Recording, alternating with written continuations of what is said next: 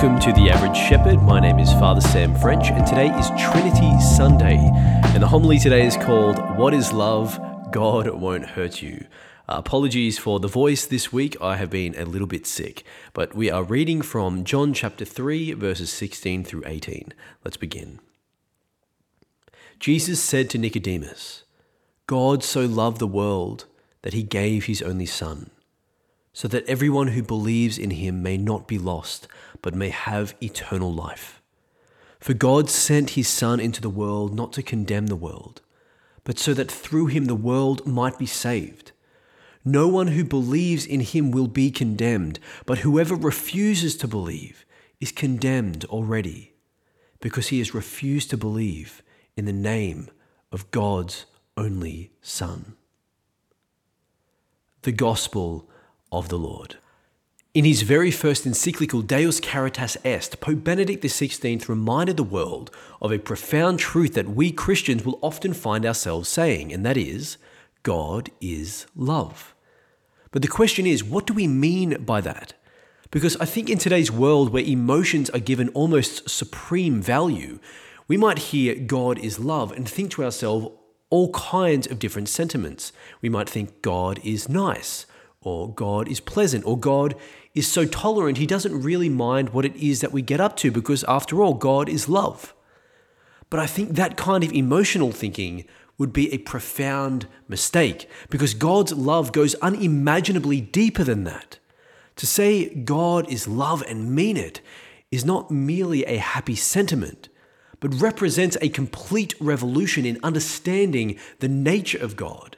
It's a revolution that sets Christians apart from the rest of human history. See, there's so many religions throughout the world, all or many of which acknowledge at least the goodness of God or the goodness of a God or some gods. Now, these religions, however, they almost inevitably always start from the position of humanity's quest for the divine. And I'm talking about mankind seeking out God or some other ultimate reality. Most religions begin there, with mankind looking for God. In Buddhism, the goal is nirvana, to reach a state of total transcendence, to become one with the nature of reality. In Hinduism, the goal is moksha, to reach complete liberation and merge with the Brahman, the supreme being. Christianity, however, is different. Christianity is much less about man's search for God and more about God's pursuit of man, and that is an important distinction. This unique nature of God is revealed to us in the parables of Jesus. Just think about the prodigal son and the lost sheep. Humanity was lost, and many individuals in the world remain lost, but God, like the shepherd, like the father to the prodigal son, relentlessly chases after our hearts, seeking us and forever desiring to restore us into a life-giving relationship with him. In light of God's relentless love for us, we begin to see how the journey to earth of Jesus Christ, the second person of the Trinity, was not some kind of aimless expedition or just a show of God's divine power. Jesus coming to earth was a rescue mission that had a single purpose: to deliver us from the clutches of sin and evil which hold humanity captive, to raise us up to new life through the power of the Holy Spirit, both now and into eternity. That is exactly what we read in today's Gospel from John chapter 3, verse 16. For God so loved the world that he gave his only Son, so that everyone who believes in him might not perish, but have eternal life.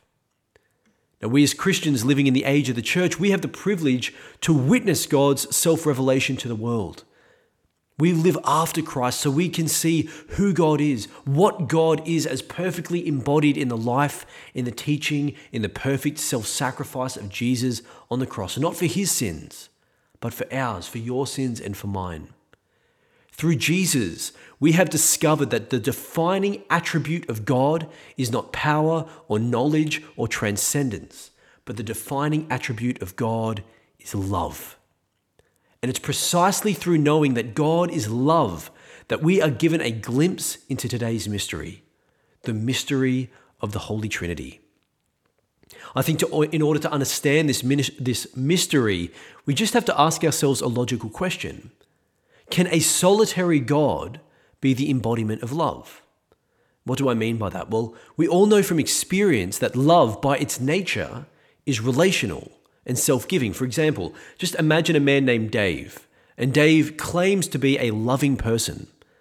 But now just imagine that Dave lives in total isolation, utterly cut off from any relationship or interaction with anyone else in the world. By what standard could Dave be called a loving person? He can't, because it takes at least two to tango. Love is something that is relational. Therefore, a God who is love must be both singular and plural. And the Gospels reveal to us that God is indeed three persons, each divine, but eternally united in a bond of mutual love. So we can say that God is one, but God is not solitary. This is the mystery of the Trinity. So we know that God is love, that God is Trinity, but we also know from Genesis 1:27 that God created man in his own image. In the image of God, he created him, male and female, he created them. So if love is the essence of God's nature, and human beings are created in God's image, then love is also baked into our human nature, and we know this. We know that human beings are hardwired as social creatures. We're created to connect with others, to be in relationship. We are incomplete when we are in solitude. Now, our inherent human desire to give of ourselves and to receive from others finds its most profound expression in this life, in human sexuality, what's sometimes called the nuptial meaning of the body. This is why the Christian teaching on sexuality and the sacrament of marriage is so important to Jesus in Matthew 19 and Mark 10, and it remains so in his church today. See, God made us male and female, and that's simply not something that we can change or decide for ourselves. And in the union of marriage, a man and woman become one flesh, wholly giving and receiving from one another. And in doing so, man and wife become a reflection of God, the Holy Trinity. See, just as the Father eternally loves the Son, and the Son eternally loves the Father, and from their mutual love proceeds the third person of the Holy Spirit, so too a husband loves his wife, a wife loves her husband in return, and proceeding out of their mutual love comes a third person in the gift of a new life, in the gift of children. Now, why do I mention all of this? Well, we've just entered June, the month of the Sacred Heart, a fitting sign of Christ's love for the world. But while Catholics celebrate the Sacred Heart of Jesus, right now in the culture, in Hollywood, in major corporations, many are gearing up to celebrate LGBT Pride Month. And it's in light of that that I so often hear, why can't the church just get with the times? Why can't the church just update its teachings and become inclusive? After all, love is love is love. Well, I think the Christian answer to that is no. No, it's not. God is love.